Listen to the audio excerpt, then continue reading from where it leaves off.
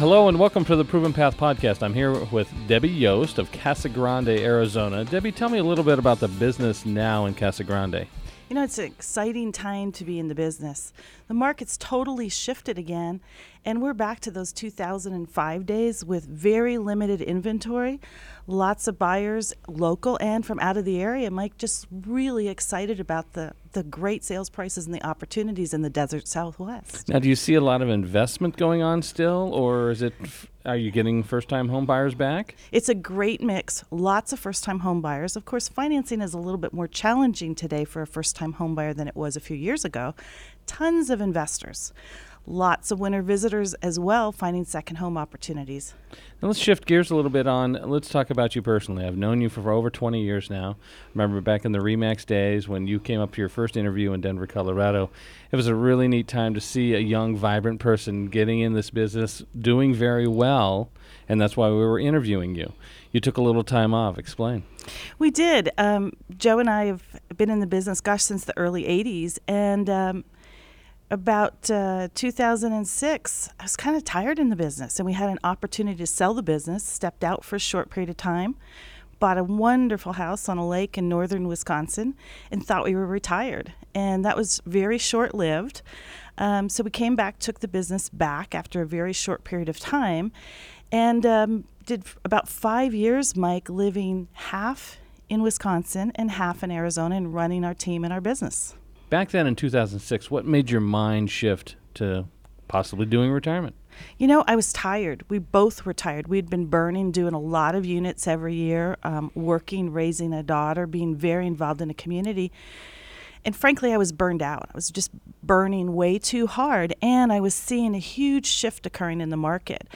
And the changes that I saw that were going to be required to stay on top of the market and provide the services that the next consumer wanted seemed daunting. And so when the offer came along to buy our business, it looked like a great offer, and we took it. So take me through that 4 or 5 years of you were in retirement. What were you doing?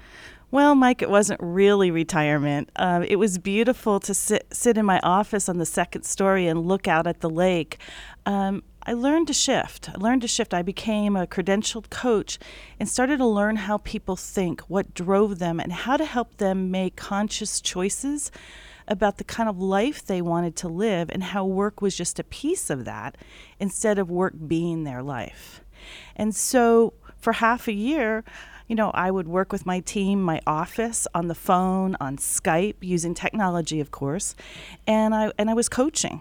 And it was a really dynamic period because I saw so much growth. It was also a lot of fun because at 3 o'clock every day I'd be out on the lake, or I'd be, snowmobiling in the winter. So it was a lot of fun. So one of the biggest challenges you had with all your coaching clients over the years? The biggest thing that I see is a mindset. It all occurs between the ears. And it's the focus on what do I have to do and what do I need to do versus what do I want to do? How do I create the life that I want and put the most important things in your life first? Because we all think our business is our life, and it's not. What I love to see about the new millennial generation is that they're actually smarter than our generation of baby boomers, Mike, because they realize that if they plan properly and make the right choices, they can have both. It doesn't have to be one or the other. So were you always asking your clients, what are you doing for fun? Absolutely. In fact, I think that's one of the things I just asked you. That's why I bring it up. That fun, what are the important things in your life? I mean, fun, passion, learning, mastery, enjoyment, experiencing every moment is such a driving force. That's why they call it the present. It's this moment, and we never know when we're going to go. And like one of my favorite comedians, Craig Ferguson, says in his little song that he starts, tomorrow is just a future yesterday. So what are you doing in this moment? Are you getting everything that you want out of it? And how do you make those choices about how you want to live consciously instead of living in that world of, I have to do this, I need to do this? Who says? Okay, so let's put it back into why you came back into the business. Was there a passion that sparked again? We are back full time. One of the things that Joe and I do every year on our wedding anniversary is we ask ourselves, how are we doing? Together as a couple, how's our life? what went really well this year? What do we want more of? What do we want less of? And this past summer, we got back up to our big house in Wisconsin and went, are we having fun? Is this too much work? And we decided that the work was outweighing the fun. And just like a glass of milk, sometimes things reach their expiration date, and that had reached its expiration date for us. We had fun. We're ready for our next adventure. So we made a decision to come back to Arizona full-time. Our daughter's in the business. I am enjoying a renewed spark that I haven't felt in the business for a long time, because it's back again about serving people. And in that early run of 2000 to 2005, it was all about the money. It was all about the money for the buyers that were buying. How quickly could they flip this? Could they get $50,000 appreciation before they even closed? And so now we're serving people. Our market's been very distressed, and it's really shifted now where we have very little inventory and we're back to a really fast-paced market. People need us again. We're helping people get rid of a home that doesn't work for them because it doesn't work financially. We're helping young people buy a home that they're going to live in instead of flipping for money.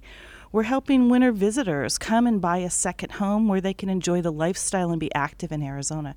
So it's exciting. It's exciting to see how technology really helps us provide a higher level of service. So it's a very exciting time in our business.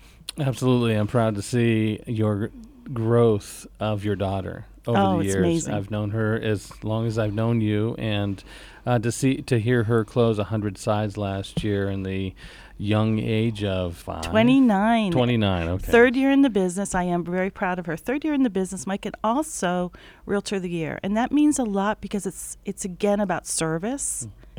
And so I'm very proud of that. Absolutely. So what's in the future? Wow.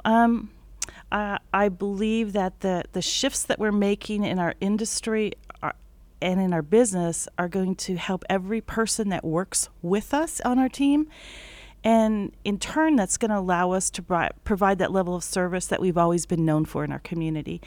In terms of Joe and I and our lifestyle, we've made some promises to each other about having fun. And without those two huge houses, 3,000 miles apart, I think we're going to be able to spend more time just having fun. We've got some trips planned for the summer.